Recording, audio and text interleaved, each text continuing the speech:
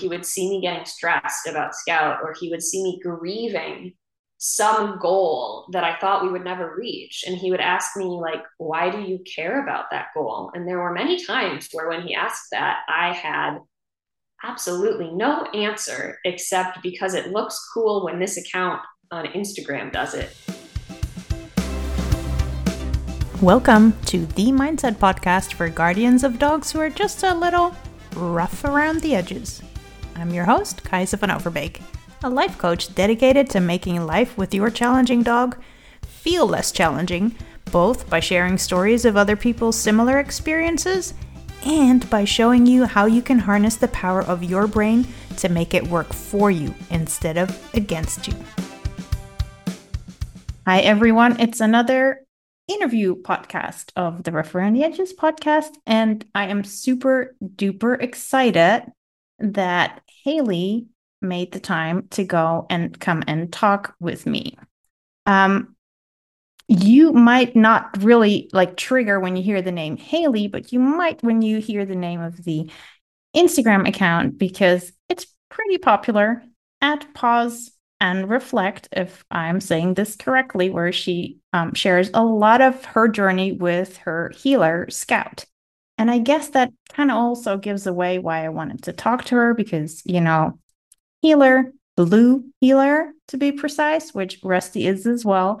And then I started reading a little bit on her account, and she was talking about other things, like how her now husband, I still accused him of being a boyfriend, but he's really the husband now, is an engineer. I'm an engineer. So that was kind of already oh my goodness. And then she started writing things about van life. And I was like, okay, and now we're done. Now I need to contact her. She needs to come on the podcast. So here we are. Haley, welcome all the way from Florida. Tell me, take it away. Talk to me about your journey with Scout. And mind you, we have kind of about an hour. I'll do my best to stay under that limit. First, thank you so much for having me. I'm really excited that you reached out and that I was able to find your account. I feel like we share many similar themes and align on many similar values. And then, of course, I never complained about seeing another blue healer out there. I did not expect to get as attached to the breed as I have. I've had Scout for going on 4 years now. In November of 2018, she was found as a stray up in Wisconsin, in my hometown where my parents live. And we were dropping off some Christmas donations at the Humane Society. That was our yearly tradition growing up in December. And I saw her and kind of did the very cliched classic, oh my gosh, that dog is so cute. I saw her and I just thought that she was adorable and precious. And I also thought she was a boy at first, which is hilarious because everyone thinks that she is. Not that it matters at all. Scout really does not care about her gender in the slightest. I just think it's funny that people will apologize when they call her a him, and it's I did the same thing. Anyway, I got in a visiting room with her. I wasn't exactly looking for a dog, but I was prepared for a dog. That's kind of how I phrase it. I had graduated college about 6 months prior, maybe a little bit more than 6 months prior. And I specifically chose a dog-friendly apartment on purpose. I had always had family dogs growing up. I knew that I didn't want to live without a dog, but on that exact shelter trip, I was not actively looking. So, then I saw her, kind of started to do the very cliched fall in love at first sight thing, got her in a visiting room. And over the next few days, really, really thought it through. I probably could have thought it through more, full disclosure, but I do think I thought it through enough on the important things of if I was really prepared for a dog, learning more about the cattle dog breed. I knew I liked herding breeds already, but I will not pretend I was a healer expert, certainly not. So trying to figure out, if I could really take this on. At that point, Sean and I had only been dating for a few months, so there were lots of phone calls with him. He wasn't a dog person, actively not a dog person. He did not really like dogs. So those were conversations, and long story short, after that thinking, trying to figure out if it was fair to everyone involved to do it, I applied for her and I was chosen. I got to pick her up in January. So this upcoming January will be 4 years together, which really blows my mind. She was described by the shelter as shy but sweet, and I've long said that phrase still sums her up pretty perfectly. She has the sweetest disposition. She is just kind of like this gentle, a little bit reserved soul. I'm obviously biased. I just adore her. She's incredible. She's also, shy is true. She's timid. She was really fearful in a lot of situations at first. Pretty much any unfamiliar environment would warrant hackles and freezing and a lot of really stressed, scared body language. So we've had to work a ton on confidence building. The biggest struggle in our journey has probably been that she was afraid of dogs at the shelter. She did not want to interact with them. She didn't want to do any of the play groups. They do like dog tests at the shelter so that they can give potential adopters information. And in one of her tests, she was just like shut down and kind of scared and still. In another one of the tests, she actually did react at the other dog, but at that point she could like tolerate being sniffed. She definitely didn't like it. The more I've learned about dog body language, I'm like, oh, if only I understood the full spectrum of what this creature was feeling back then. Because she would kind of like make herself small and handle it. But I think for a lot of people newer to the dog space, or particularly the training space, when we see a dog who isn't outwardly reacting, we just think that dog is fine. I can't remember who made a post about that. Maybe a month ago now, I saw a really great post on Instagram that talked about that exact idea, like how we often think that a dog who's being quiet and not showing outward, like lunging or barking or growling, is fine, when in reality, there can be a lot of things going on mentally and emotionally for them. Long story short, she was afraid of dogs already when I got her. I tried really hard to not make a big deal out of dogs. I had been given advice to just like be super confident in yourself and like be calm, and stress goes down the leash. I know you actually had a podcast episode all about stress going down the leash and its variations. And it did not work out for us. 2 weeks after I adopted her, we were out on a morning walk around my apartment block, like literally almost right in front of our apartment door. We maybe had like 30 yards to go.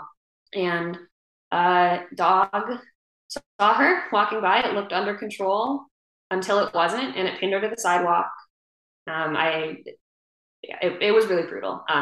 Physically, she was okay. We did not have to go to the emergency vet or anything like that. I'm really, really thankful for that. But the dog had her pinned for quite a while. They were struggling. There were some really scary noises, and it was kind of like a switch flipped. And after that happened, within a few days, every single dog we saw, she was puffing up like a porcupine because she was scared. And so she'd see the dog, and, I don't pretend to know exactly what she was thinking, but it certainly appeared some variation of, I'm terrified of you. I'm going to yell at you and make myself look really big and scary so that you stay away before you can come hurt me.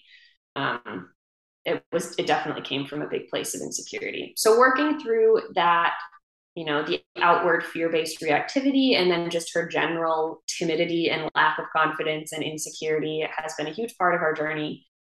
When I look back, I'm so proud of where we've come, but it also feels very, very messy to me. There's definitely been a lot of difficult moments and a lot of, feeling guilty for not knowing better or not doing better.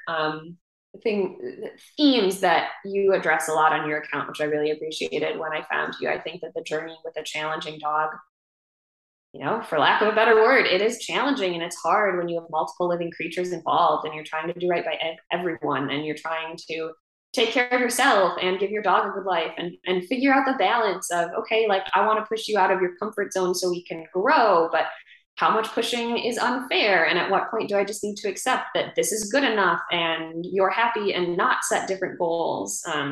So it's been a whole jumble, as you can tell, but by and large, I'm so happy with our life today. Scout seems really happy. She thrives in a whole range of environments. She's so playful nowadays, still a little bit shy and reserved, but when she's comfortable, she's just this little feisty badass, and I love her.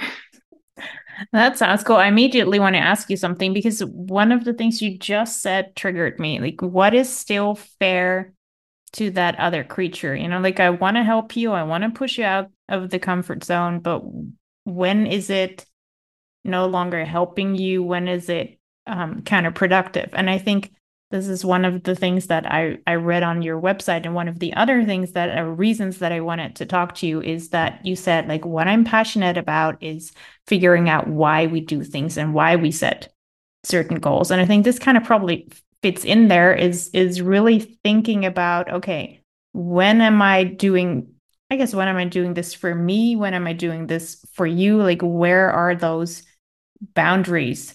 Like, how has that evolved for you during your time with Scout? Because I imagine that, when she first got pinned down, you were probably like, okay, now what? Or was there already like a whole basis of dog training and behavior knowledge there that was like, okay, let's handle this? Oh goodness. A mix. I definitely thought I knew more than I did. 2 years before I adopted Scout, my family adopted a Siberian Husky from the same shelter that we got Scout from. And I kind of dove into the dog training world a little bit with her, but I was in college then. I didn't live at home full time. My family's Husky was fundamentally my parents' dog. So I had started to dabble and kind of get into the training world. And if you're familiar with the Dunning Kruger graph, I Mm-hmm. was at the point when I adopted Scout. I think I was pretty much at I think they call it like Mount Stupidity, or like the peak of stupidity, where your knowledge is actually pretty low still, but your confidence is high and you think you know a lot of things. I was It's where you're definitely. most dangerous. Exactly. Yeah. I was in that territory. I wanted so much to be a good owner. I wanted to do things right. I wanted to feel like I had all of this knowledge. And I did have some, like there were definitely some practical things that I knew and understood about dogs and implemented with her. But yeah, by and large, I did feel a lot of the like, oh, now what?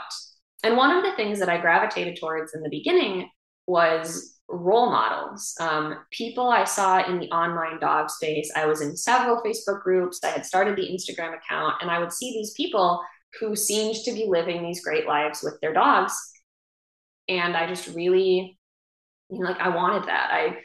I wanted what they had. And so I did a lot of watching other people and getting inspired, but then that also, creates the danger of an unproductive comparison game. I think my biggest passion today with dogs and pretty much life in general is nuance and balance, and that's a great example where you can be inspired by other people you see, particularly online, and that can be really healthy. Like that can be incredibly motivating. You can connect with a support network. You can be introduced to different resources and different perspectives, and that can be just so amazing. But you have to strike the right middle ground, because if you go too far in the other direction, you can also easily start to feel just more overwhelmed. There's such a volume of content out there. You can play the comparison game and feel like you're not good enough. So in my early days with Scout, I, kind of gravitated towards wanting to feel like I had it figured out and like I was being really solid. But if I genuinely look back and reflect, I wasn't asking myself why in the context of our individual life the way that I do today. I was seeing a lot of things being done by other people who seemed to have good dogs and to enjoy their dogs. And I was just like, I'm going to jump on that train. Like, I'm just doing it because this person is doing it. And today, that is not my reason to do absolutely anything.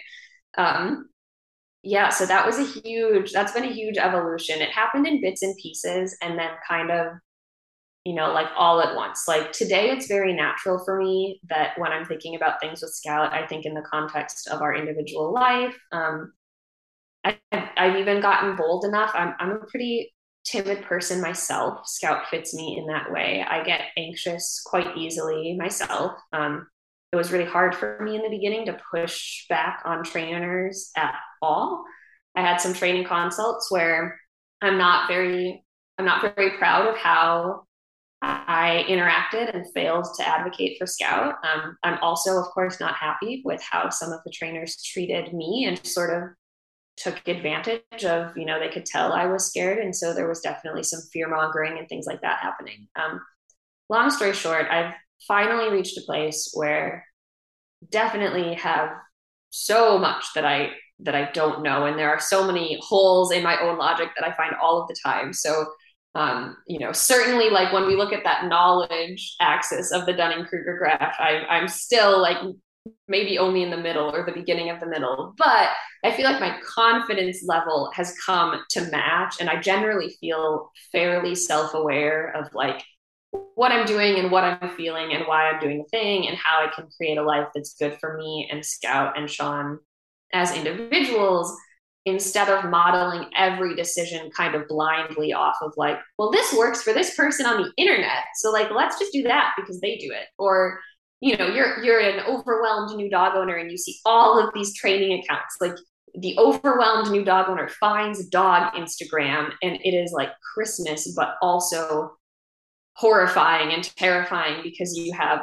literally hundreds, thousands of voices saying different things and offering free advice. And some of that advice is really thoughtful and grounded in research and leaves room for nuance. And other parts of that advice are just like straight up nonsense. And it's this whole overwhelming thing. So I very deeply experienced that earlier on. I had a really hard time figuring out how to sift through any of that information. And what ultimately helped me most was coming back to that question of why, which is something that my husband, Sean, really pushed me to do. He would see me getting stressed about Scout, or he would see me grieving some goal that I thought we would never reach. And he would ask me, like, why do you care about that goal? And there were many times where when he asked that, I had absolutely no answer except because it looks cool when this account on Instagram does it, which, as I say that out loud, I mean, that just sounds ridiculous, right? But that's very much where my head was. I was setting all of these goals based on arbitrary external metrics and standards, like I wanted Scout to be a good dog, and I really embraced a lot of what society tells us about what makes a dog good, and there are mixed messages there. And then I set other people's goals for myself instead of actually thinking about what makes me happy and who is my dog, what makes her happy, like what is her personality, what are her preferences, she's her own creature, and how can I set goals that will make us happy as a team instead of just like copying and pasting other people's goals onto our life, which is an imperfect fit. So thinking back, do you think it was what allowed you to make the switch to, be asking that why more? Was that Sean or was that something else? If we hear tip tapping, that's Rusty in the background. That's a dog podcast. I love hearing Scouts tip tapping too. It's always fun to kind of just like remember that I have this creature who I'm sharing my home with. I enjoy that during my workday. Anyway, I think there was probably multiple different seeds being planted. It's really tough to go back and figure out exactly what led to it. A lot of it was Sean. Sean is a very practical person, kind of has that engineering mind. And a lot of my emotional struggles with Scout were very, very difficult on him.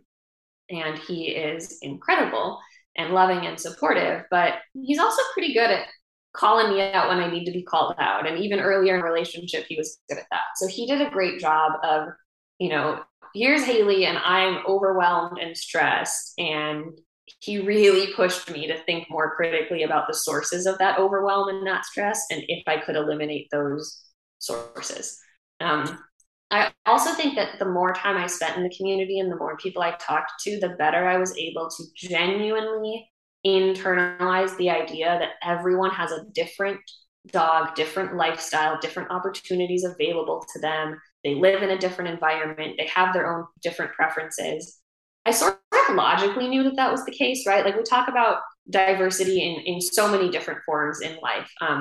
You even think about how there's like the old adage that opposites attract because otherwise life is boring. And like we think about these things in human terms pretty readily, and like in different areas of life it's easy to internalize them. But I struggled in the dog world for a while I struggled to connect my logic brain and my emotional heart, I guess, and really feel like it was okay to not fit a super standard mold, if that makes sense. So yeah, the more perspectives that I heard, the more people I talked to, the more I saw, now I'm talking to someone who lives on a farm on 10 acres of land, and their dog has such a different lifestyle than this other person I'm talking to who lives in downtown Chicago, where it's a concrete jungle and they have to make different accommodations and do different things. That really helped open my eyes to just the reality, like, oh, there are no one size fits all goals. like everyone is so different. And again, it sounds like such a simple, logical thing. Like, duh, Haley, everyone is different. But it took me a while to embrace that as deeply as I have now. And then that, I think, combined with Sean's patience and pushing, really is what kind of like set me off the ledge to more deeply ask why and figure out what scouting I needed. So do you have an example of something that is different now with Scout from how it was before, where you had like sort of a way of thinking about it, and then once you started questioning it, we're like, let's see how we can Oh do yeah, this differently. so many. One that comes to mind that you and I chatted about just a little bit previously is jumping. Scout's a pretty shy dog, like I mentioned. She's not at risk of turning into a dog who jumps on strangers out in public. Like she's quite reserved. Um, that is just not a concern I personally have. That is a concern that my mom has with her dog, for example. So again, like there's a really great firsthand example of dogs being different. So my mom has to be a little bit more strict about not reinforcing the behavior of jumping in her dog, because that is something like she could turn into a dog who's out in public and just like, accidentally bowls over a kid, which of course no one wants. But Scout, she's not at risk of that. She only puts paws on people who she really, really trusts. All of those people, by the point that she trusts them, they also know her. They're comfortable. It's pretty much only me and Sean, a handful of family members. So in the beginning, I thought that I couldn't allow her to put paws on me ever. Like that's kind of what I had been told, right? Like good dogs don't jump.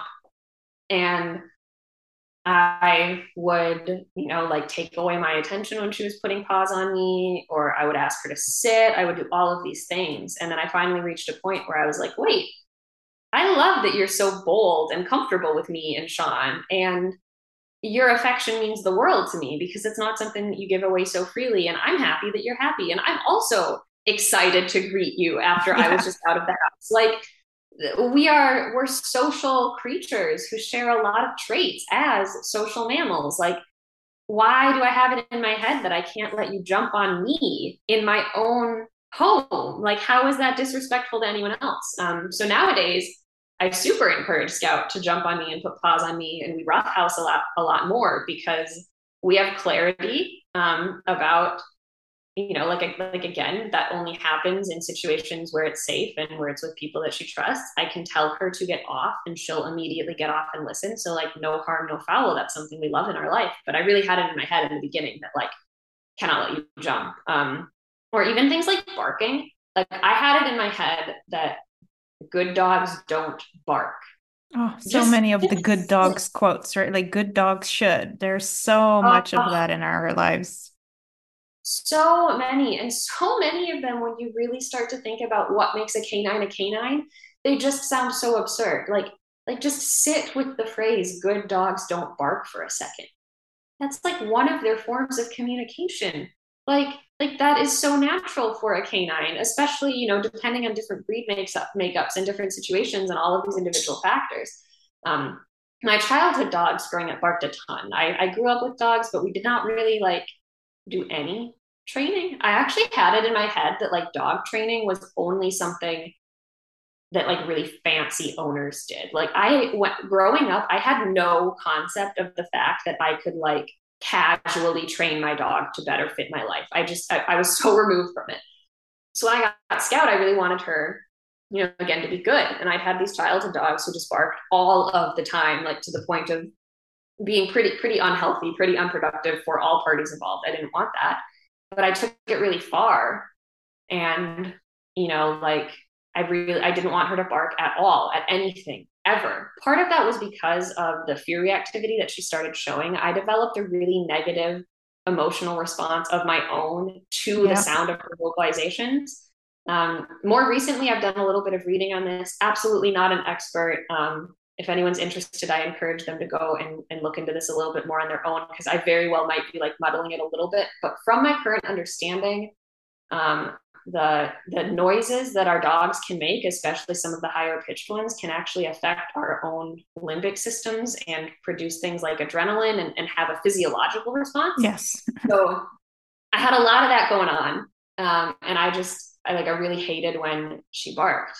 And nowadays I've changed on that where, of course I care a lot about being respectful in public. I care about being kind to my neighbors. Like there are limits on the barking, but I love when she vocalizes during play because it tells me that she's getting really into it and that she's not suppressing anything about herself. She's like really enthusiastic and excited. So I love when she barks a bit during engaged play. That's very different to me than like if she was out in the yard for an hour barking by herself at nothing. That does not sound like it's mentally healthy for her, nor is it kind to my neighbors. So like that's different than barking during an engaged play session. Or Scout's a cattle dog and she's relatively territorial. She's totally manageable. She makes friends really, really quickly. She generally likes people, once she's warmed up to them, but she's territorial of our home, and that's completely natural. Not even just for a cattle dog, but for many canines in general. Like when you think about how we used to live with them and our coevolution versus modern society now. So Part I of the used to get reason we really got them is to help protect our homes, to be exactly. So I territorial. used to get so embarrassed and frustrated and upset when she would bark when someone would knock at the door. And nowadays it doesn't bother me at all. I think I've come to a healthier perspective. Like she alert barks to things that she hears outside, and we've worked on it to the degree that I don't think it unduly stresses her out. Like if she was barking all of the time at a bunch of things and that was an indication that she was mentally or emotionally struggling, that would be different. But nowadays she can like hear a strange noise outside or a neighbor down the street slams their car door and she barks once or twice at it just to let us know, and then like looks to us for direction or takes herself to her crate if she feels scared. Like that's her designated safe space. She goes there whenever she feels uncomfortable. So that's been another big shift. And there's still a lot of nuance in there, right? Like it's not like I went from dogs shouldn't bark ever to thinking dogs should bark at everything all the time. It's just that I have a better perspective of what makes my dog a dog, like what it means to be a canine, how she might experience the world. We can never know precisely for sure, but we can do our best to imagine. And now it seems ludicrous to me that there was a time where I was so embarrassed and upset if she, barked when someone knocked on the door. Like, of course she barked when someone knocked on the door. Like that is part of what we bred her breed to do for generations and generations. Like, how can I be upset at this trait that my own ancestors created in her ancestors? Like when you say it out loud, logically, it makes sense. But until that really lands, that takes time. I have another question because what allowed you to better deal with what you said, like your own limbic system's response to the barking? Like what allowed you to be more okay with that? Was that a gradual process? Was that something specific? I'm sure tons of people would love to know that. Yeah, definitely gradual. I like to say that Scout has pushed me to train and learn just as much about myself as I have about her. And a huge part of that has been Sean. It's really difficult for me to separate out my relationship with Scout from my relationship with Sean because Sean and I had been together for a few months when I got Scout, and he relatively quickly, became involved. And so between my relationship with Sean and the really healthy growth that he has encouraged and my relationship with Scout and some of the things that I've had to contend with there, I feel like the past few years have involved a lot of progress for me, which is really fun to look back on, honestly. I think that I needed to become more self-aware first and foremost and figure out where some of those feelings came from. So some of them are just like straight up biological processes from my current understanding. Like we hear a really high pitched sound and that can trigger different chemicals, different things in our bodies, and that can be difficult. But then figuring out, once that point is reached, like how can I practice being more aware of my body and my mind so that when I catch myself feeling that way, I can sort of like, for lack of a better word, intercept it before it snowballs into something else. So nowadays, I've gotten a lot better at recognizing, like, ooh, like I was really, really focused on a task and I was super in the groove, and Scout barked 3 times at that car door down the street and it made me jump and I felt startled. And now I'm feeling a little bit like frazzled because my work was interrupted. And I used to not be able to recognize that, if that makes sense. Like Mm-hmm. these things it felt like they were happening to me. And nowadays I'm able to actually like pretty much in the moment notice, like, oh, I'm feeling frazzled because this just happened. So here's what I'm going to do. And the strategies might be a whole slew of things. Like I do a lot of stretching, a lot of breathing, some of the very classic techniques for calming ourselves down. It really came with a lot of practice, and it was definitely not a linear process. And to be very clear, I am still not perfect at it. Like I absolutely have times where I feel overwhelmed or frustrated or frazzled. The last thing I want to do is make it sound like I have it all together, because I definitely don't. Are you um trying to say that you're human? yeah, right, and that What? my dog is Crazy. canine. Crazy, insane. uh, but through practicing it, I've gotten better at recognizing what I call choice points. That's the term that Sean and I use for it. So when I start to feel overwhelmed or really embarrassed in some sort of way, I look at that as a choice point where if I recognize what I'm feeling, I can choose to do something about it, to address it in a healthy and productive way.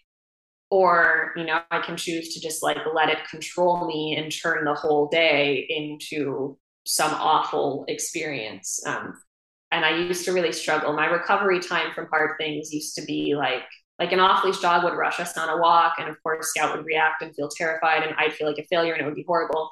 And that used to stick with me for weeks, like full weeks, at least 7 days, if not more. One of the first times that happened to us, like I'm pretty sure I was grumpy about it, at least in the background, for an entire month. And it just wasn't productive for everyone. But nowadays, the best compliment that Sean can give me is telling me that my recovery time has gotten shorter, which is a metric that I think about for Scout too.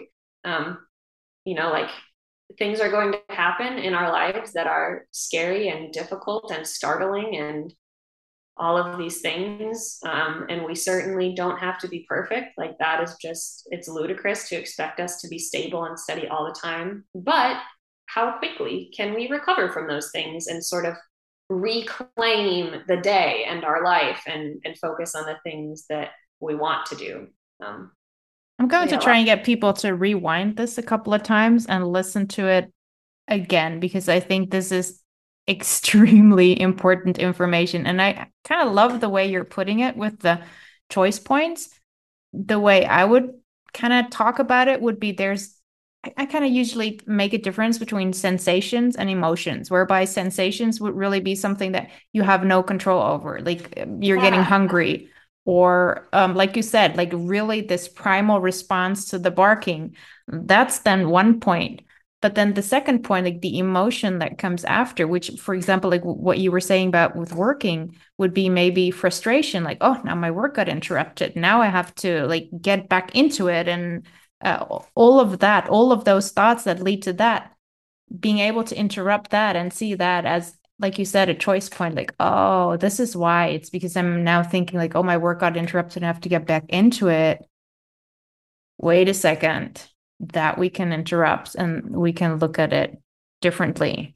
I love it. And it also, like you said, it doesn't mean that that is never going to happen anymore, or that we always get to, get to that choice point and be able to go like, yeah, let's interrupt. No, sometimes not. And sometimes you're going to get to it two or three times. So you're just going to keep rehashing it and like, yeah. yeah. Yeah, I mean, even just last Saturday as an example, I'm usually really proud of myself and Sean and the relationship that we have and how we handle all of the dog stuff. But we had Scout and we had two little foster puppies. They were like 9 weeks old at that point in the house.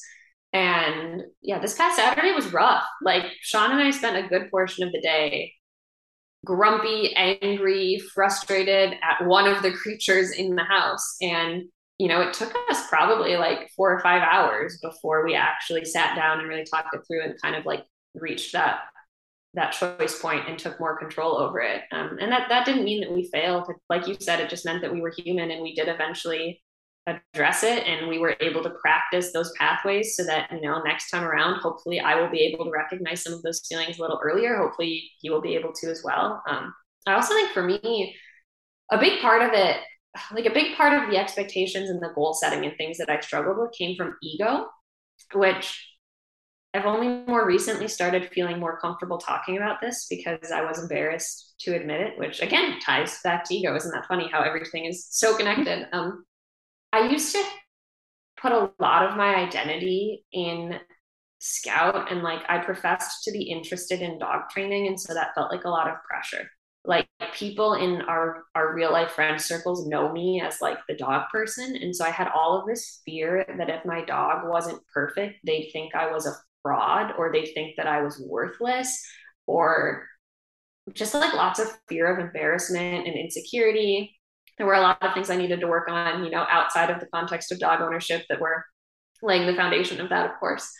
um, but that was a huge one. One of the questions why that I've come to ask myself is, like, why am I feeling whatever this emotion is? Like, some of the emotions come primarily from certain sensations. I think that, there is a connection between how we interpret how our body feels, like what's going on physiologically and how that makes us feel. Like if I, it's kind of like the classic example of like, if I drink a lot of coffee, sometimes I feel anxious because my heart rate is increased and these things that I associate with anxiety.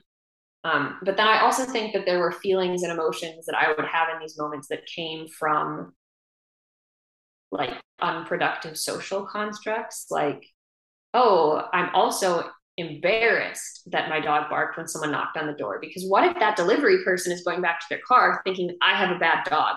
What if they think that that house doesn't train their dog and blah blah blah? And I would get in this like really panicky frame of mind, and that sounds ludicrous to say out loud, because probably that delivery person is thinking no such thing. I'm sure lots of dogs bark, and they're just trying to get to the next spot on their route so that they can get home and live their own life. But I would internalize all of this, and I would feel like my sense of self, like my ego was being attacked, and I would get so embarrassed about these things. And I had to do a lot of digging to figure out where that came from, and to accept that, like I can be a good person and I can be a complete human being, and I'm not in control of everything that happens around me all the time.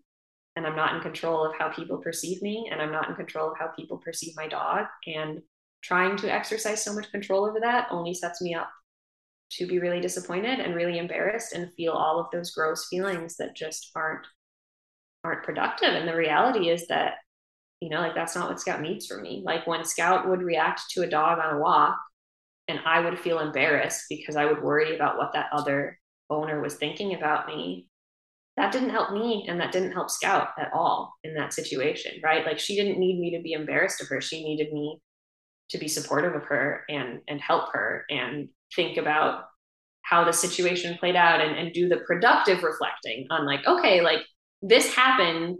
How can we try to avoid it next time? How can we recover from it next time? Like all of those questions. So yeah, there's like also a bit of ego and some processing there wrapped up in that whole conversation of like limbic system being affected, societal norms and expectations, and then like personal insecurity. It all has jumbled together. Yeah, there is a lot of, I want to say, emphasis on being perfect.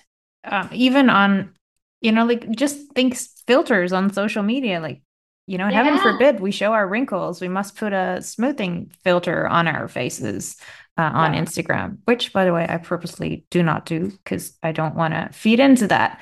But there is, and it's subtle sometimes. It's so subtle. Like you can't show, like the frail side of yourself, even though like logically we know that. Logically we're like, of course that's silly. Everybody has, like downsides or negative sides or however you want to call it, and we know that. But still the programming is so strong that when we try to allow ourselves to show that part, comes the embarrassment and the ickiness and that feeling, and that doesn't feel good. So let's try and change things up and yeah, make it right again, which there's in the end there's no need, because I always say embarrassment, it's very fleeting if you really accept it.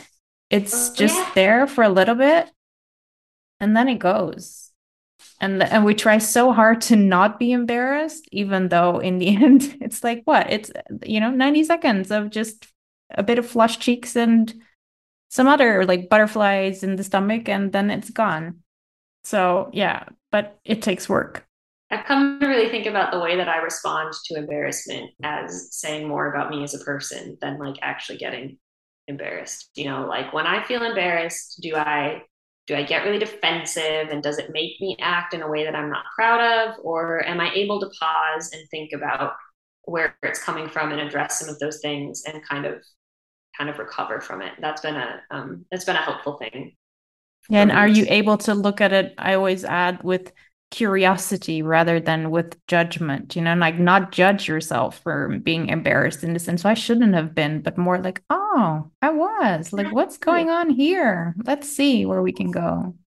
Yeah, I love you. You just like the other day had a post about how when we're worried about other people judging us, it's sort of a form of self-judgment, and that really resonated with me. Um, It, it it's it is. I think a lot of the times when we have opinions about other people, it's either because we think that way of ourselves or we end up doing the same thing. Like one of the things I always find quite interesting is we were talking about it earlier a little bit as well, like the divide in the dog world, where people, like who have one training philosophy tend to be somewhat aggressive towards people who, do not follow that training philosophy, or they said that's all wrong, that's not right. So they'll be saying maybe about like the compulsion based trainers, they're not doing right by the dog, they're being mean, they're not kind of like I'm super simplifying, but it's kind of like they're yeah, saying they're being mean, they're not being nice humans. It's kind of what they're saying. And then you see them go on social media and I want to say talk trash about those trainers. And then I kind of think like, so now who's being mean? They're basically doing the same thing that they're accusing the other person of. And there's so many of these little circles that take place. and it's overwhelming, especially to like especially to me as a new dog owner. I was so overwhelmed by the contradictory information, and I get it. Like there are different opinions, and there are absolutely things that I don't condone. I think there are some lines in the sand, but I generally think there are fewer lines in the sand than conversations on social media lend us to believe. And that was so overwhelming for me as a new dog owner. Like I was having paid private consults with a whole bunch of trainers from different backgrounds, like in person. And then I was also trying to navigate this online space. And I just wanted to do right by my dog. Like I just wanted to help her. And I was so overwhelmed. And people doing what you're describing there, like kind of the ad hominem and the name calling and focusing on individuals more than on actual discussions of methods and like all of that it just hurt me. It absolutely didn't help. It was so overwhelming then to be like, well, who do I believe? Because this person is confidently saying this thing, and this person is confidently saying this other thing that contradicts the first thing. And how am I as an owner supposed to figure this out? Like who can I trust? Yeah, that What there's would a you lot. tell someone now who is going through that, who's just sort of being inundated with information and opinions? What would you tell them, like how to navigate that? If they're interested and they have the capacity, I would encourage them to look at some research on their own and try to understand, not even necessarily training research, but just like dog research, like get into your dog's head a little bit. That helped me a ton. Like imagining how Scout perceives the world, learning about what we currently understand about canine emotions, the coevolution of dogs and humans, and things we share as social mammals. I feel like that helped me bring a lot of things together. I also certainly don't expect everyone who's feeling overwhelmed to like want to get nerdy and geek out about those things, and there shouldn't be pressure to. Um, I think that my personal issue was that I wanted to take everything too seriously, and I wasn't good enough at being skeptical. So I would encourage people to ask questions, and then that tells you a lot. So to be really clear, ask kind, genuine, productive questions, not like rhetorical, mean questions.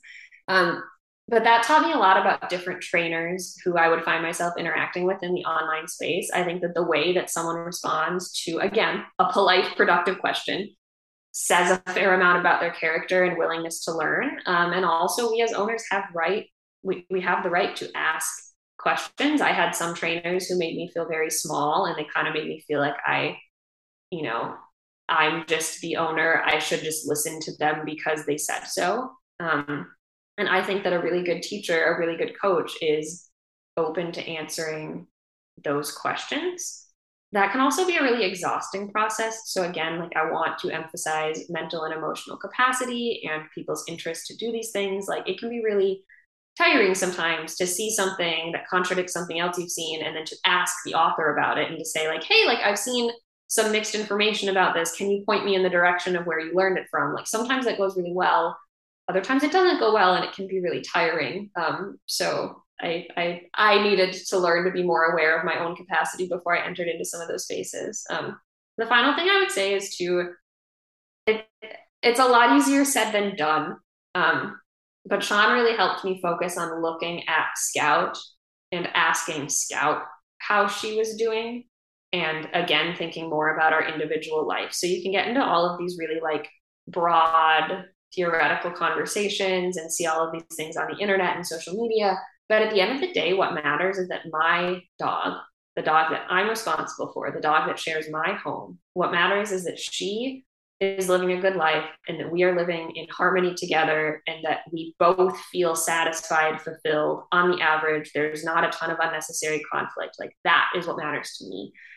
And so once I started paying more attention to her, so instead of just hearing things, you know, like if you let your dogs on the furniture, they'll have dominate you. Yeah, exactly. Or you know, like the flip side, like there's advice from all sides. Instead of just internalizing all of that and being like, oh my gosh, like this is what a professional says, like I have to listen, but this professional's arguing with this professional. It helped me to take a breath and kind of look at my life with Scout and say, okay, you know, like Scout hangs out with me on the furniture. Do we have problems with that?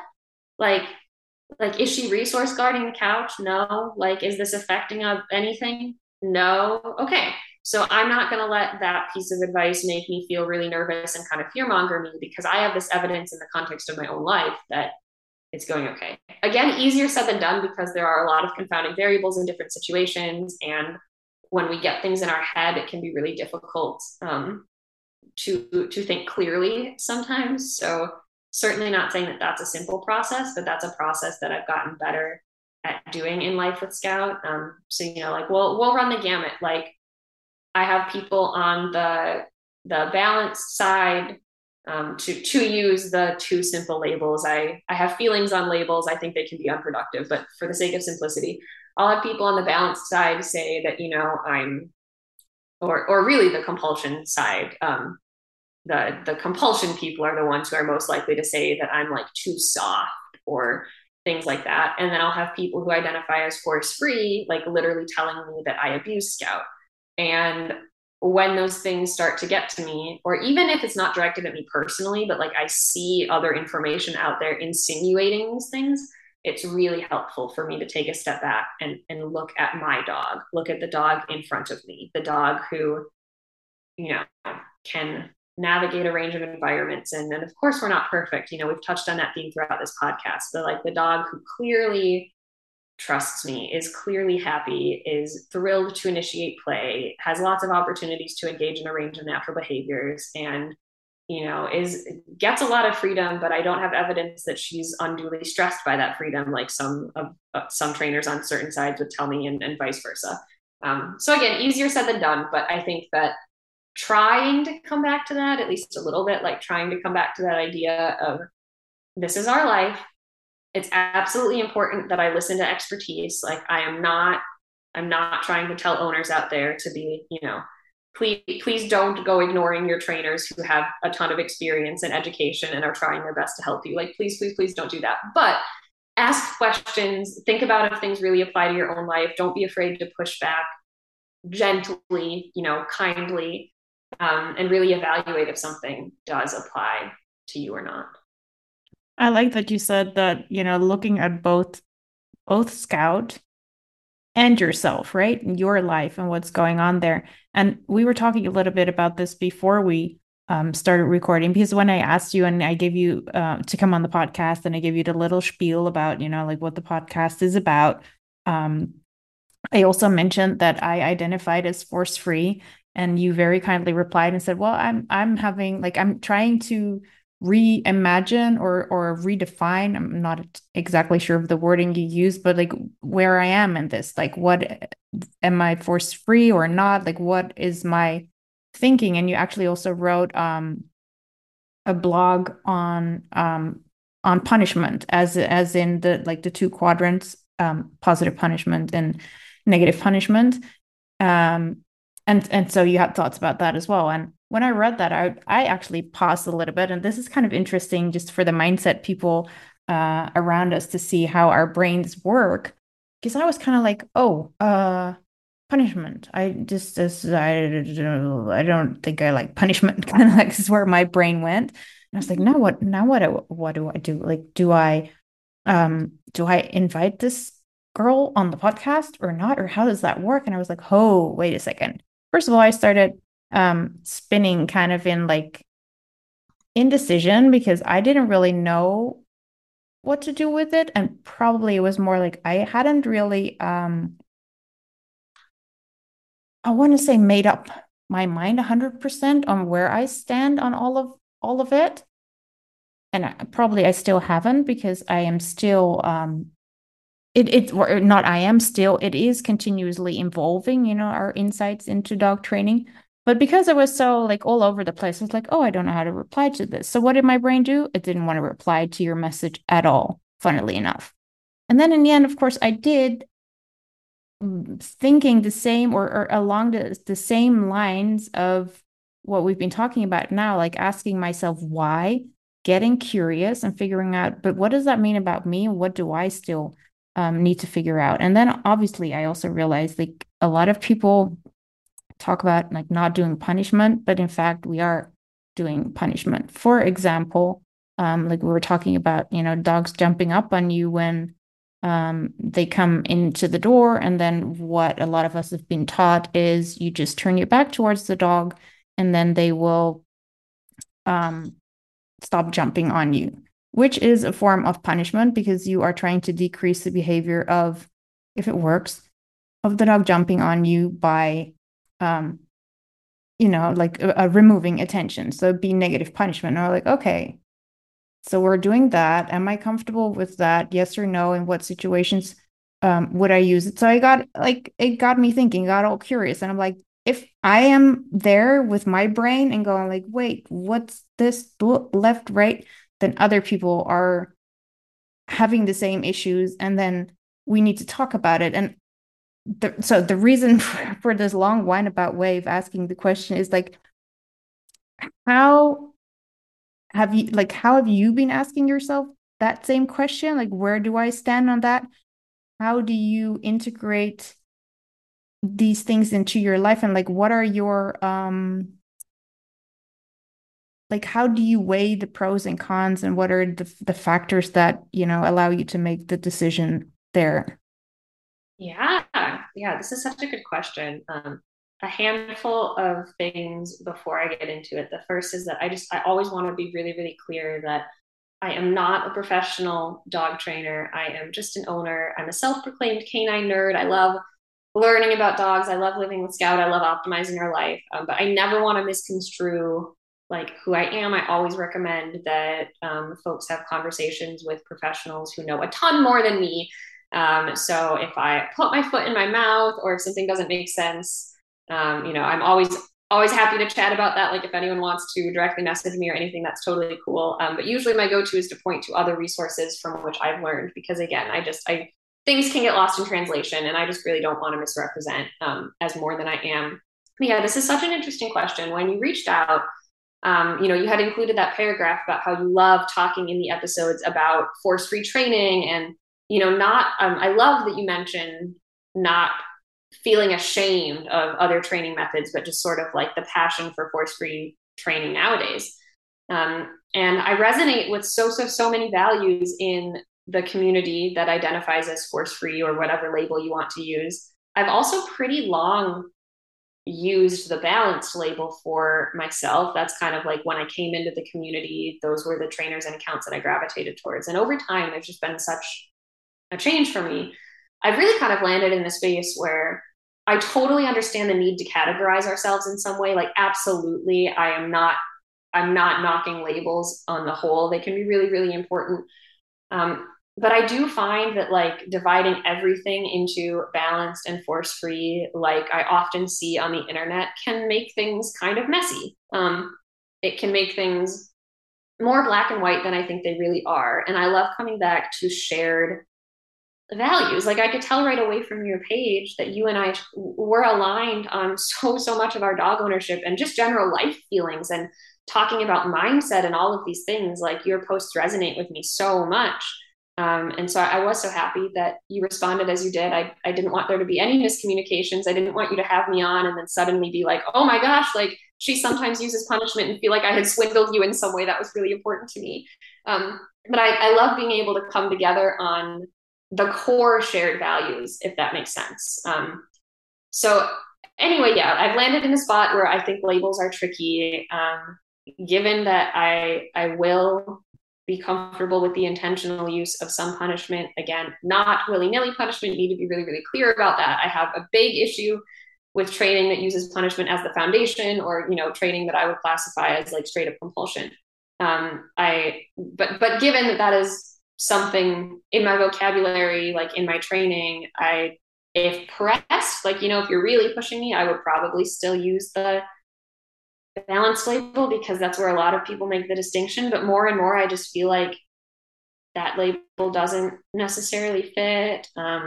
I've been really interested in play-based training and like the work of the Training Without Conflict program, things like that. Yeah, rambling here a little bit, like you said about the long-winded thing. It's just a whole messy thing. For me, a lot of it comes back to what we talked about at the beginning of asking why and thinking about balance, thinking about nuance. So I think that there's, to me, there's a big difference between someone who is unfairly, inhumanely yanking and cranking on their dog all of the time. There's a big difference between that and someone who's really thinking critically about the lifestyle that they share with their dog. They're thinking about their dog's preferences and personality. They're thinking about their dog's well-being. I've encountered a handful of trainers who I really feel are in it for the wrong reasons and who are not people that I have any interest in associating with. But the vast majority of owners that I've connected with, especially in like the online dog Instagram space, the vast majority of those owners and dog guardians absolutely adore their companions and are doing their absolute best. I mean, they love their dogs and they're doing the best with the information that they have. And it definitely is hard to see a lot of that like hard back and forth and the finger pointing and the blame, when I really think that if we unite around shared values and accessible resources and more accessible education, I think we can do a lot for dogs and their humans collectively. You talked about kind of like making these decisions in our own life. Again, coming back to that idea of asking why. I think everyone has a different, well, first of all, every dog is different, even within a breed, even within a household. Like humans are individuals, dogs are also individuals. We don't know exact numbers, and I will not pretend to be a scientist who fully understands all of it, but like a good portion of personality and sociability traits are probably genetic, at least in part. And so, we have like all of this individual background. Same for us, like us humans are individuals. We all have different lifestyles. We all have different environments. We all have different access to resources. Sometimes I think about, if the decision, how do I put it? There are training decisions where I think access to resources and an element of privilege can be important. Like I'm all for a whole bunch of training that is, creative and thinking about the dog's well-being and managing the environment. Like I think that stuff can be so incredibly fascinating. It's so fun to read about. It's so fun to hear about it. There are people out there who are just incredible at this, like incredibly creative in their ways to avoid using punishment. And like, I think it's really cool to learn about and learn from. I also think that I think that the industry is really growing, to be clear, but I do think that historically there have been some suggestions that are more applicable in certain people's situations than others. And I just think that element of privilege is worth considering. For example, living in a downtown city apartment with a dog gives you different access to resources than if you live somewhere where you really can go on like a long line decompression walk every day and those sorts of things. I think about the fulfillment that I'm able to provide Scout in our life and how fulfillment is really one of my focuses as a dog owner. But depending on which environments we've lived in, we have had slightly different access to those things or being able to manage the environment. Even some of those things, like we mentioned a little bit before we started recording, of like setting up baby gates or using different tethers inside or certain things like that. I think that everyone needs to ask at a certain point what is going to work for their lifestyle. I can't remember who first said this. I think it might have been in a Tim Ferriss book. I suppose it doesn't entirely matter. I just want to be clear that this is not my original idea. Sean and I were reading a book out loud together once, and there was a quote about how the best method for something is the one that is effective and that the person in question is also able to implement. And that really, really stuck with me. Of course, in dog training, like I would also add welfare of both parties into that. Like I want to be really clear that I have a huge issue with people fundamentally depriving dogs of their basic needs, fundamentally not allowing them to express their canine instincts. Like I'm very, very against that. That is not what I'm here for. But I also think that, when we look at a training plan for a dog and that dog's family, when I think about my life individually with Scout, a lot of it has come down to thinking about marginal returns, like understanding when might things be good enough, and we could continue to optimize if we wanted to, but maybe it's healthiest for me and Sean mentally as the humans involved to accept that things can be good enough. I think that's important. And then, thinking about what matters to our lifestyle. So like, it's so, so, so important to me that Scout feels fulfilled on the average and that she knows that she can trust us and all of these things.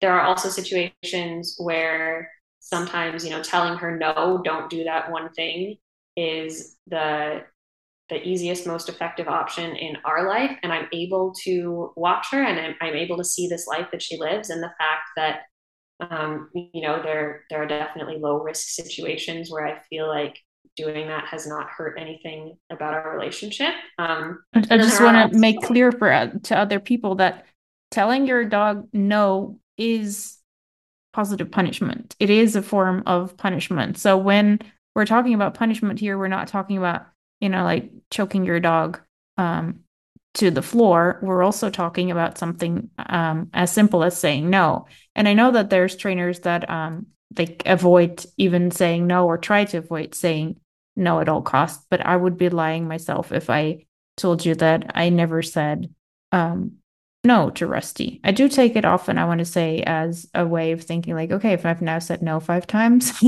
I might need to think of something else and something better to do because this isn't it. And like, why am I saying it? But to make it look like I am this like force-free training goddess or whatever, nah. Like we said, we're only human, and I think a lot of times people don't even realize that. For example, no is a form of punishment. But I would love to hear what you have to say about like when you would use a no over something else.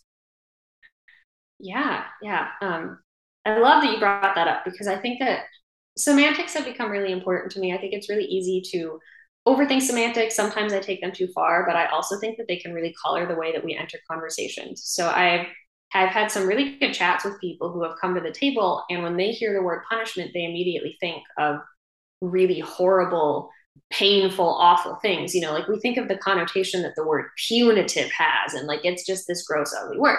When we look in the context of operant conditioning, that is not necessarily the case.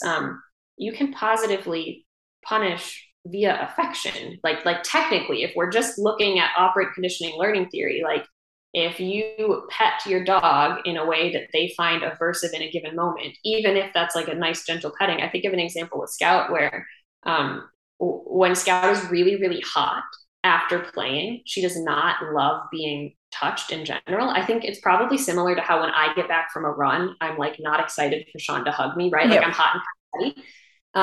And so way back when at our apartment, I noticed that she'd come and lie right next to me whenever we finished playing.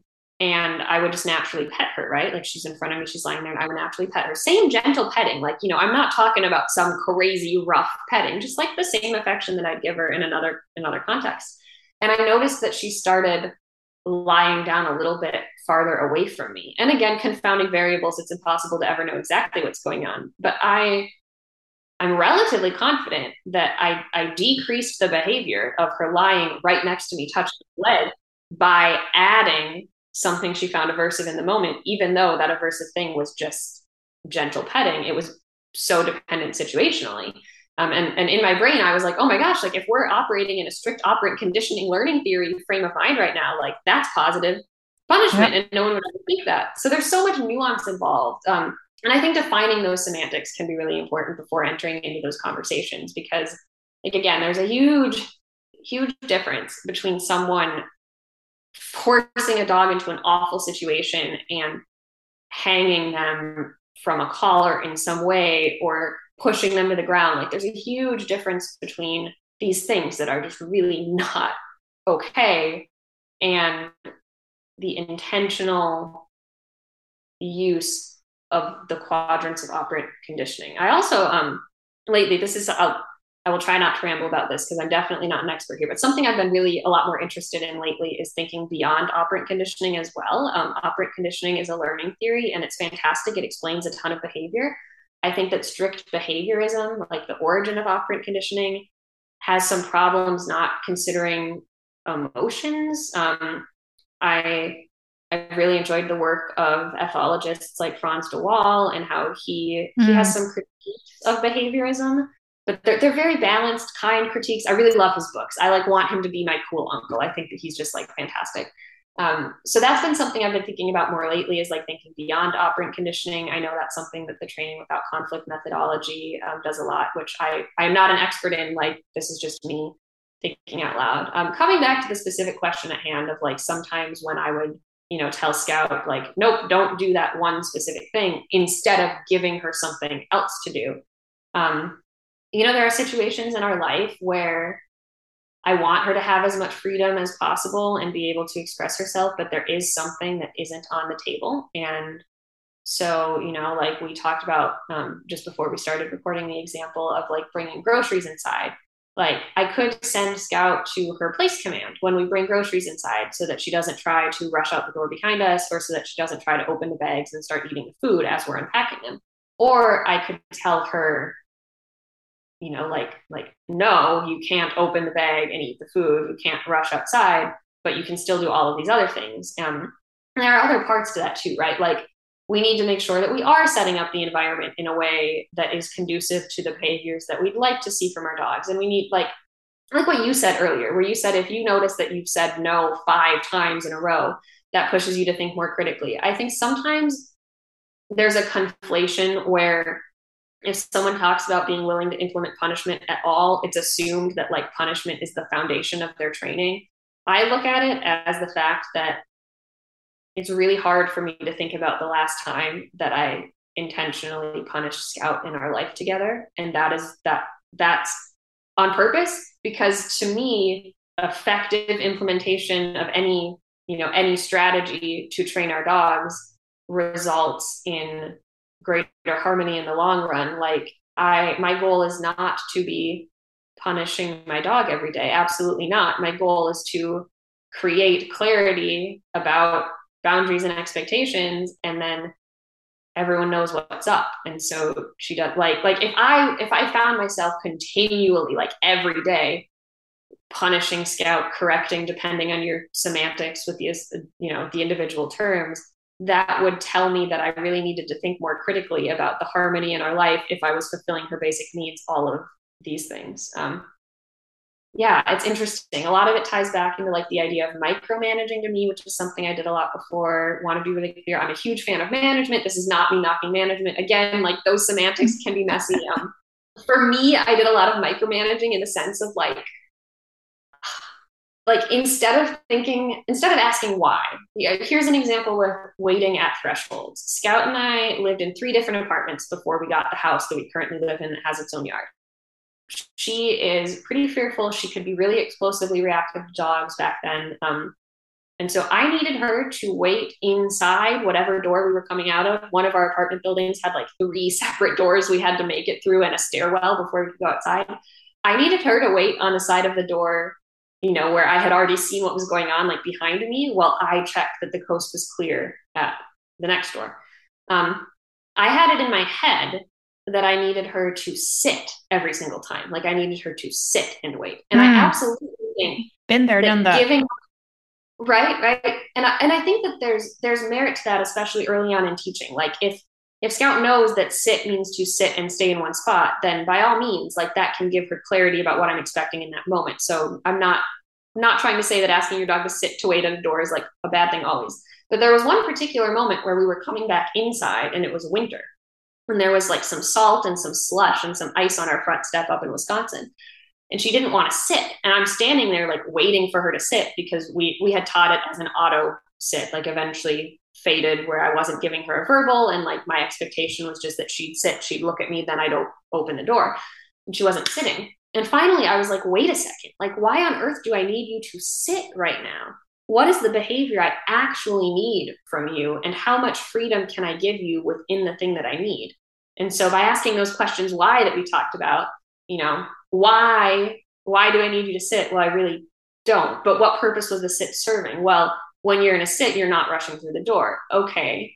Can you not rush through the door ahead of me, even if you're not in a sit? Like, can I give you the freedom to choose if you want to sit, if you want to stand next to me, if you want to look the other way? Like, can I give you the freedom to make those choices while just ensuring that you don't actually rush in the door and like come face to face with something that scares you and I'm not able to advocate for you? That was a huge moment for me in thinking about like liberty, like freedom for her as more of an end goal.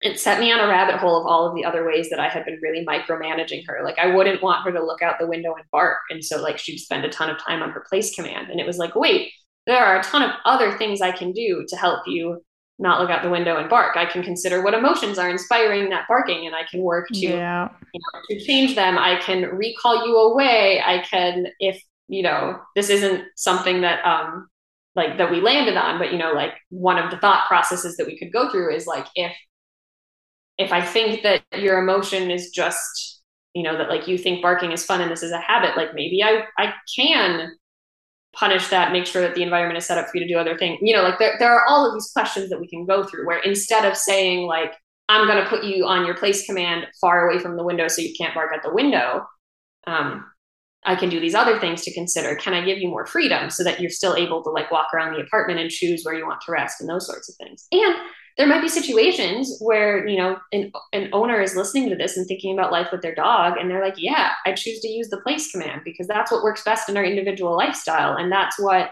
my resources are going to other things right now. Or whenever I talk about something, not all things, most things that I've talked about that we've changed or adjusted along the line, me saying that we don't do them anymore is not meant to say that no one should do them anymore. It's just an illustration of how in our individual lifestyle, I've thought about it differently and landed on a different decision. So like if someone's listening to this and they're thinking, I do use the place command for management. I am not saying my dog sit.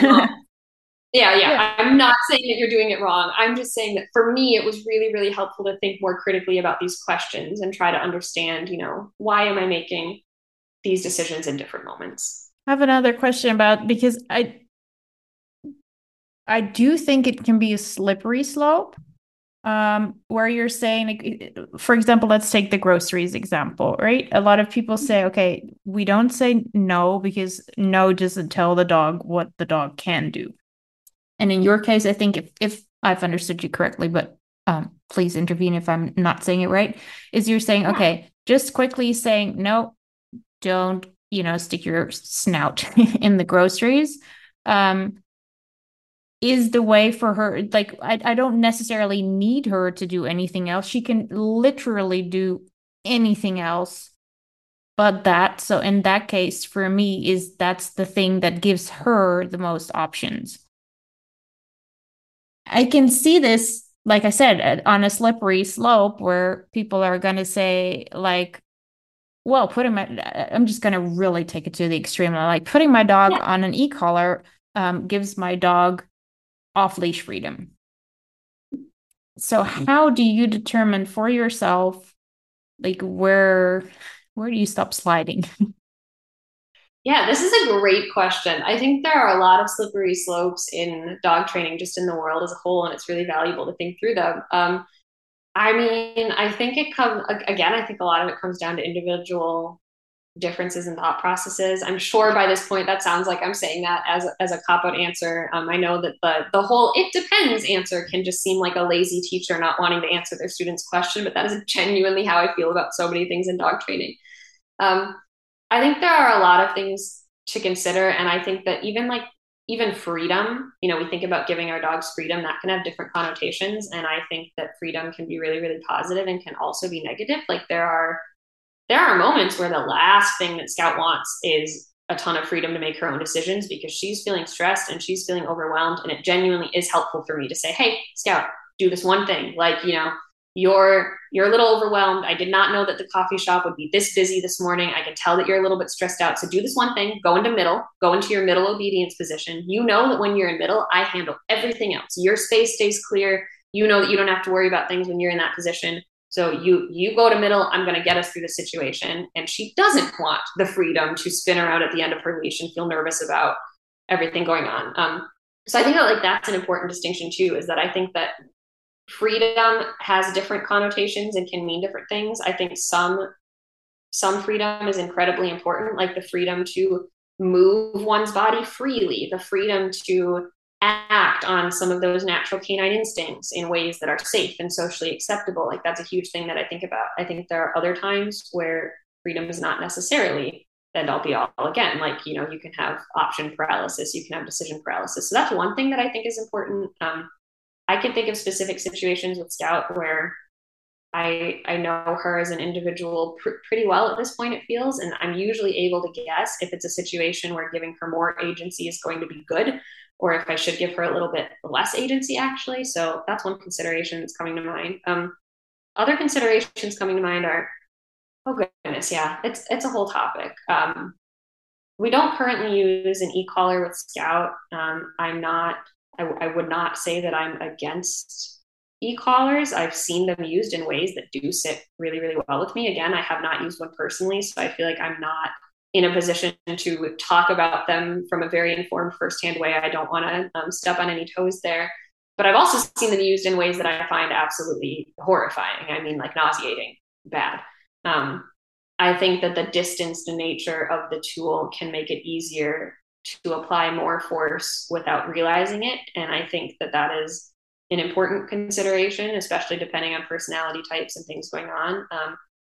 I mean, like one of the reasons that if I'm going to punish Scout again in that operant conditioning sense, one of the reasons that my favorite way to do it is, like verbally in a social way, is because it feels very, it's not distanced at all. It's very, very close. Like I am very directly applying that pressure. I'm very aware of how much pressure I'm applying. Like I can feel it in the own tone of my voice and everything, and immediately see how she's replying. So I think that that's a consideration. But yeah, sorry, you really made my brain go a ton of different directions with the e-collar thing. I have several friends who do use e-collars with their dogs, and they are giving their dogs they really care about their dogs, and they are thinking it through. And I don't want to be, knocking things across the board. It's something that I don't have as much experience with. I just think when I hear that specific phrase, the way that you phrased it, it really makes me question what we're defining as freedom and how fulfilling that freedom is and how the tool is being implemented and if the priorities really are there. Like sometimes I've seen people who train in a way that I do not agree with saying the right things, but when you really look at how they're setting up life with the dog and start asking the why, the why that they seem to live out seems different than the why that they're professing, if that makes sense. Oh goodness, yeah, you've really sent my brain into a spiral here. I'm sorry, this is not an eloquent passage of thought by any means. I think, I mean, in that sense, it's interesting to see because we're both now sort of, I don't know, I think our brains are going in a million directions. Yeah, as there's we're so much recording. to unpack. I don't know which train of thought to follow. But curiosity is at the heart of it.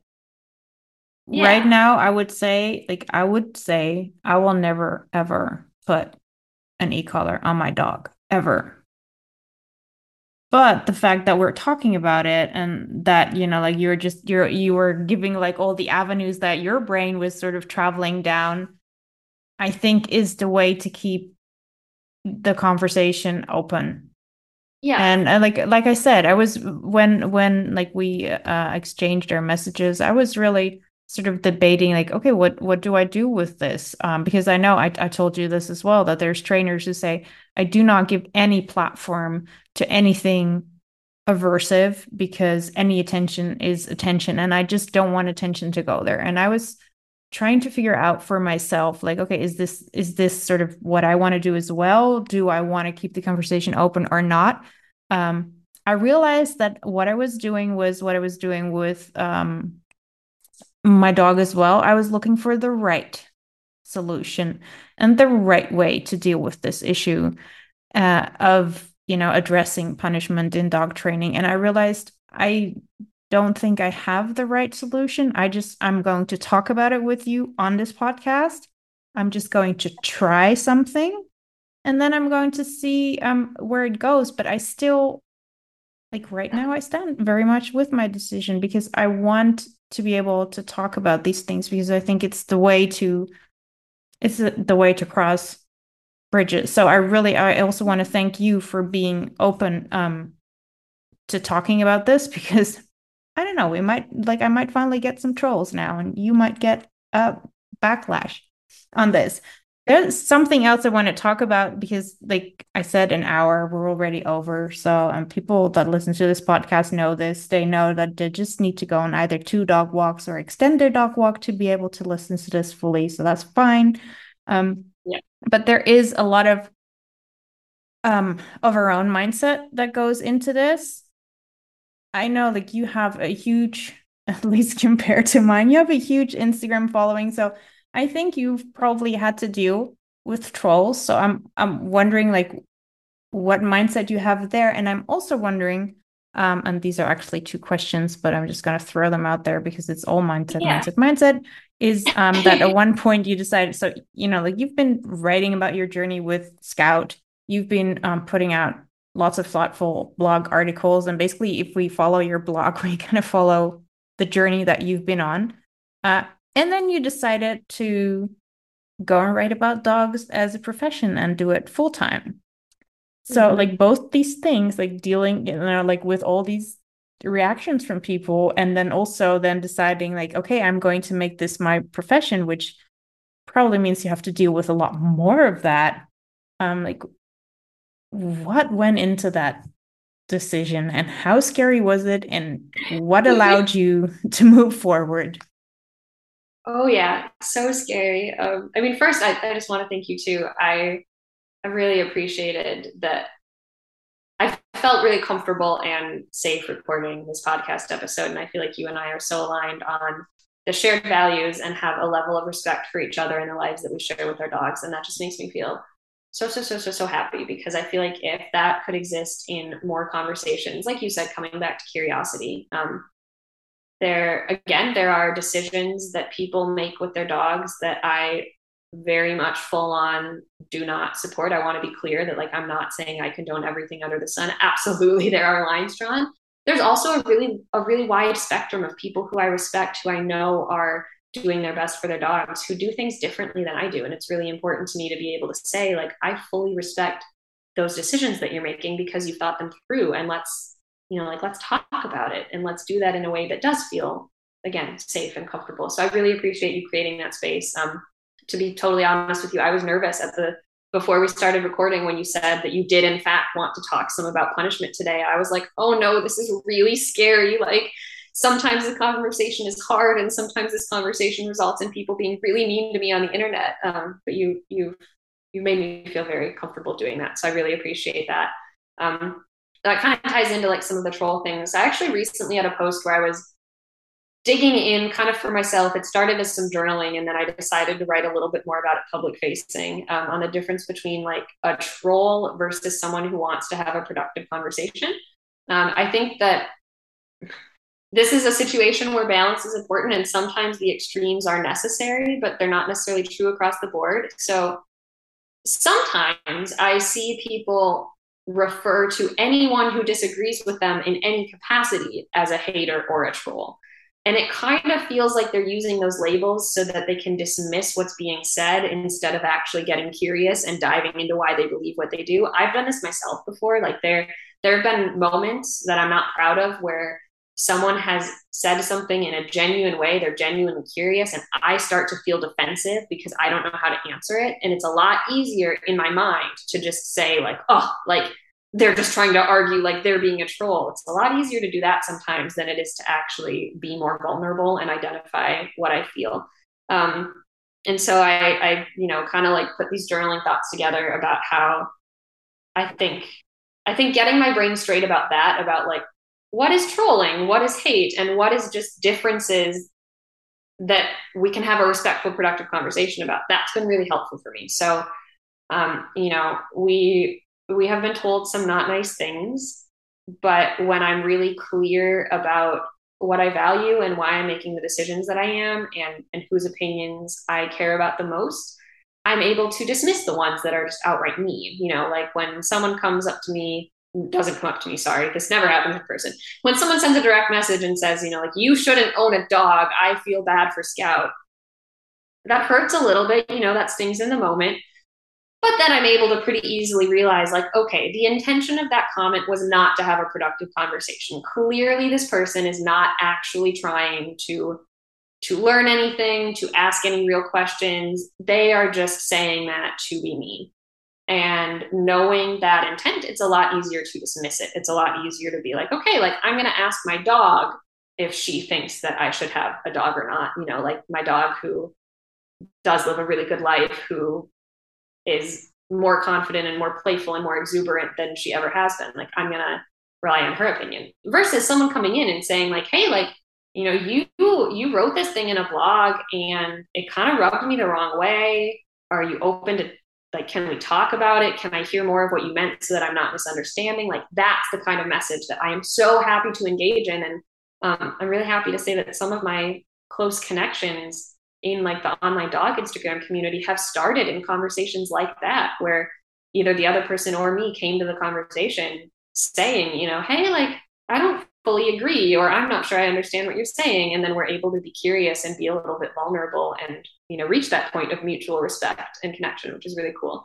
And this ties into writing about dogs full time, like you said, just that I'm so much more involved in it now. And there's been a lot of imposter syndrome in that. So I'm a writer by trade. I've written ever since I was very, very young. That was part of my schooling. I was a copywriter at a marketing agency prior to doing this. So like my writing chops, I'm pretty comfortable saying that I'm a writer, like I can own that label. I can own that identity. That feels valid.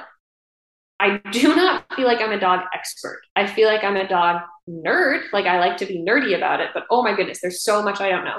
And it was really, really scary, for one thing, to go out on my own, just from all of the like real world logistical constraints of like, will I be able to make an income? And like, will our own blog be able to generate income? Will I have to do a ton of freelance work? How much freelance work will I have to do? Will I be able to get good clients who I align with their values? Or will I have to, like, if I need to put food on the table and make money, like the last thing I want to do is take a writing project that I feel fundamentally compromises some of the values that I have as a person.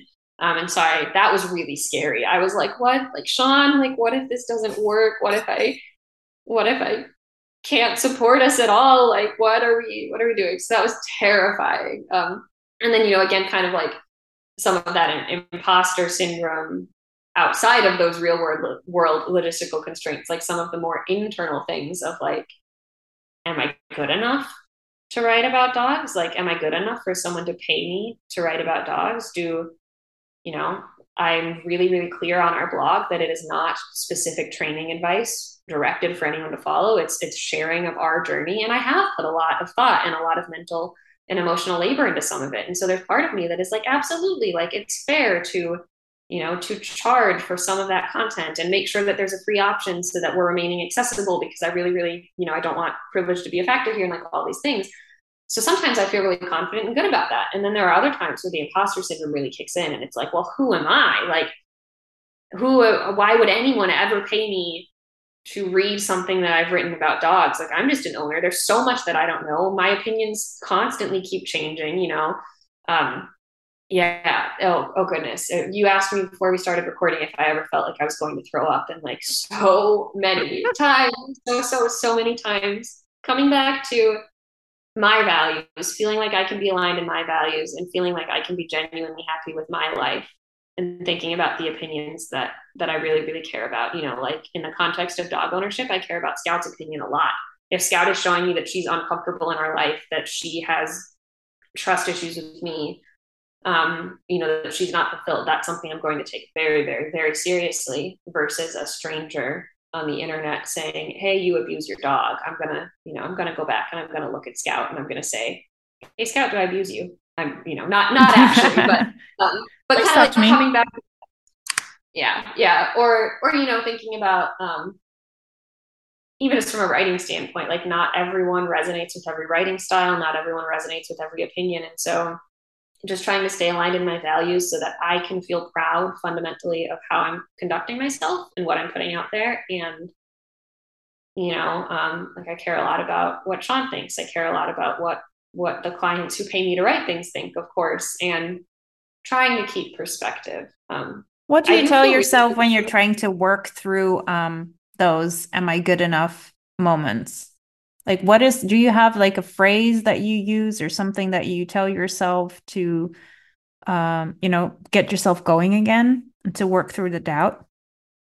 I wouldn't say there's like an exact phrase per se, but I come back to the idea a lot that I would never talk to a friend or frankly even a stranger that way. Like I'm not perfect at this. Again, want to be really clear. I try to go into most interactions with people thinking that they might have something really valuable that I could learn from. There might be something about them or their life that is just the most interesting thing in the whole world. And I have to give them a chance because everyone around me just has just as complex and amazing and incredible of a life as it feels like I have in my own head. And so it helps me a lot, I guess, to kind of flip the script and imagine that, like, imagine that I saw a blog from a stranger out there writing about similar things and imagine what I would think about it. And, that the thought would never cross my mind or almost never, that like this person sucks and they just shouldn't be doing it. Or to kind of talk to myself the way that I would talk to a friend or the way that I would talk to Sean if he was coming to me. I think that's pretty cliched, kind of like old advice, like treat yourself like you would treat a good friend. It's really helpful for me personally. Yeah, and I And think I it's kind of what you're also saying is like what we discussed earlier is if I have this question or if I'm thinking about this, or care enough about this to want to write something about it, there is probably someone out there who's interested in it because I'm probably not the only one going through it, Yeah, even though it can really feel that way. But which I guess is one of the reasons I also started this podcast. This was like, am I the only one going through this? And then I found out, no, there's yeah, tons. And I was like, do you think anybody would want to listen to other people's stories? And turns out, yeah, yeah, they do. absolutely. We want to know that we're not alone. Yeah, and I do want to be really clear. I mean, I know I talked a little bit about trolls and things like that. I'm really, really thankful. I feel really fortunate that my experience on social media and our blog, and even as a freelance writer, has been largely positive, like more positive than I would have imagined. And I want to make sure that I'm being grateful for that. Like we might occasionally get something that hits the heart a little bit and is a little difficult to read, but by and large, I've been overwhelmed with the positivity of the responses, and that's really comforting. And there's a balance here. We talked about slippery slopes in some other context earlier in the podcast. I don't want to become so focused on external validation that it becomes unhealthy for me. But it has been helpful. I've gotten a handful of really sweet, like have brought me to tears messages over the years. And I have saved a couple of those. And sometimes when I'm really in a funk and I'm feeling like, gosh, like, who are you, Haley? And this isn't going to help anyone. And you have no right to talk about this.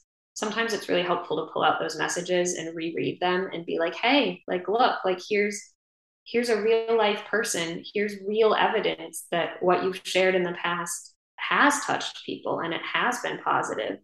And if that isn't motivation, what is. So again, being careful not to do that as my only thing. Like, it's really important to me that I can be self-assured, like from a personal level. But sometimes when I'm really feeling down, It it helps to does have help. that evidence, to have that little evidence list, which is actually what I also always recommend. And I'm like, even do it myself when I'm in a funk. I go to my 5 positives a day just to get my brain out of focusing on the negative and really force it to see all the good that's out there.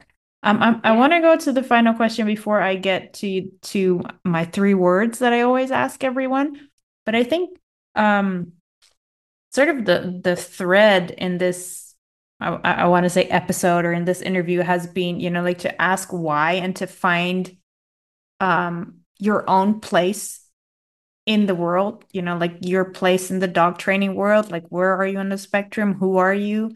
um you're doing that with your job, your new career, like writing about dogs professionally, which I imagine really it takes, confidence. It's a big step to do that. If you tell people, like, what's your career? I'm writing about dogs and getting paid for it. They're like, wow, is that a career? It's like Oh, finding that place in society and going like, yeah, I think this can be a career. And the other thing, and so I'm coming to my question now, that I read about is that you are going to be also embarking on van life. And this is probably something that a lot of people are like, oh, I wish I could do that, or I wish I was courageous enough to do that. I think this is another one of those things where you are trying to, figure out, okay, where do we fit in the spectrum? And no, I don't have to live in a house. I can do something else. Just like really quickly. I'm hesitant to say just really quickly. I'll do my But best. just, like, what um is there some of that mindset behind there? Is there a conscious decision of, okay, what am I trying to do here? Am I trying to break free from societal standards? Maybe I'm just being a little over dramatic here, or what's the reason behind that choice? I absolutely love this question. Sean and I spend a lot of time talking about our values and our preferences and what we want out of life. And I think that I spent a good portion of my life thus far feeling like I should do things for that exact reason, because I should, because society tells me I should. And there were so many things that I never thought critically about. And I just thought that, I'm going to graduate college, I'm going to get married, I'm going to have kids, I'm going to pursue a career and all of that. And I know people personally who that is exactly what they want and they've thought about it. And I'm so happy for them. Like, absolutely. But for me, the more that I thought about it, the more that I kept asking that question of why, like, okay, so why am I going to have kids? Well, because my parents really want grandkids and that's what everyone does, right? Like, you have kids, like, that's what you're supposed to do. And like, as I kept asking why and why and why and why, um, Sean and I did a lot of that together and kind of came to the realization that van life is super aligned with what we both enjoy, what we both want out of life. It's conducive to the type of work that we're interested in doing. Neither of us are super invested in having a long-term career in one defined field. Again, like, we have friends who are, and I'm so happy to cheer for them. That's just not something that I personally feel the desire for anymore. I used to think that I would probably define myself by my career or my degree, but I've just come up with a lot of other things that I think shape my identity more that I'm happy to choose. And so, yeah, it was a very thoughtful decision, not necessarily intentionally to like spite society's norms or anything. Like, we're not trying to do it in a way to say that all of those norms are bad all the time, but very much in a personal way to say that a lot of those norms don't fit us as individuals, and we are able to create a life where we don't have to follow all of them. And that's really, really scary at some points, but also really exciting. So yeah, I mean, we are getting a a relatively expensive conversion van and selling our house, and the van is our new house, putting the investment into it kind of the same way as if we were to, like, we look at it as the house that we're in right now is our starter home and the van is the dream home. That's how we've conceptualized it. And yeah, lots of things got into that decision. Again, like that understanding of individual preferences and that not everything is right for every person, but we're both really passionate about experiences. We're both very minimalist, like naturally pretty minimalist. That's not something that we've had to fight to work for very much. So just in terms of like fitting us as people, the van, the freedom and flexibility that the van offers, the limits on material possessions, like all of those things mesh really, really well with who we are. And that's kind of how we landed on it. Love that. Okay, as promised, the 3 words that I ask everyone to comment on at the end of the episode. When it comes to life with your dog, I'm not going to give you any guidance, just whatever comes up for you. Expectation, frustration, and celebration. Honestly, for us, expectation has often been the root of a lot of our suffering. I've had very unrealistic expectations and they've been inflexible. Since I've made them more flexible and more grounded in reality, they've been really motivating. But that was something I think putting unrealistic expectations on ourselves was, one of the worst things that I did for us. Frustration used to be all consuming and overwhelming, and today is primarily an opportunity to learn something about myself and about Scout if she's the one feeling frustrated. I almost get excited when I feel frustrated now. Wow, that sounds really warped. That makes me sound crazy, but I almost do because it doesn't happen often in life with her anymore. And so when it does happen, it's kind of like this moment of like, ooh, like there's something that I can tinker with. Like what needs to change? It's like you're celebrating frustration. Yeah, there we go. That's what celebration is. Honestly, the celebration one, if I'm being really candid about what first comes to mind, it's not nearly as perhaps insightful as those last 2 aimed to be. It is when Scout wins the toy during tug or is frolicking back to me holding the toy in her mouth. That is shared celebration, and that's something that we worked really, really hard for. Scout was not very confident. We were not very good at playing together, especially in any environment that was at all unfamiliar. And so when I think of celebration with her, I think of like the actual celebration in a game, but the fact that reflects such a larger celebration of like look at this loose wiggly dog who feels comfortable and is just showing her personality, and she's just so happy that she has that stick. Like it's just the best thing in the whole world. I love that to end on. There's always the final question, which is, where can people find you if they want to, read about you, if they want to see really cute pictures of Scout? Like, tell us all the places. We are most active on Instagram. It's at Pause and Reflect. And then our blog is pauseandreflect.blog. We really, really recently started a podcast that is super haphazard. It is nowhere near as nice as the podcast that you are currently listening to. Sean set a rule that he's not going to do more than 5 minutes of editing for any episode. So be warned that it's basically like a live stream that we just choose to upload later. But we started that a little less than a month ago, and it's been surprisingly fun. So if reading isn't your thing, you can give a listen there. We don't have too many episodes yet. Like I said, pretty stream of consciousness, pretty haphazard, but it's been fun. So that's another place that we are starting to exist. And what's the name of the podcast? Is it also Pause and Reflect? Yep, it's the Pause and Reflect podcast. We were very, very creative there. It makes it very easy to find you. I love the consistency. Obviously, I will link to all of that in the show notes, people, so you don't have to pull over and stop the car and write it down. It's all going to be there, which just leaves me to say a very, very big thank you, Haley, for coming on the show and being so candid and open and sharing everything you have to share. Thank you. Thank you so much for your account and what you put out, and thanks for having me. It's been really fun. You're welcome.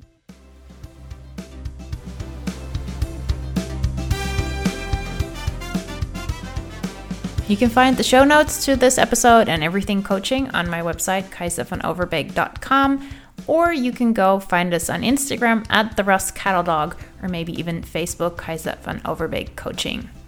If you like listening to this podcast, might I ask you for a good review on whichever platform you're listening to the podcast to, because it helps us move up in the rating, which helps us be found more easily so that more people can listen to this, more people can benefit from it, more people can feel, as I always say, less alone in where they stand with their dogs.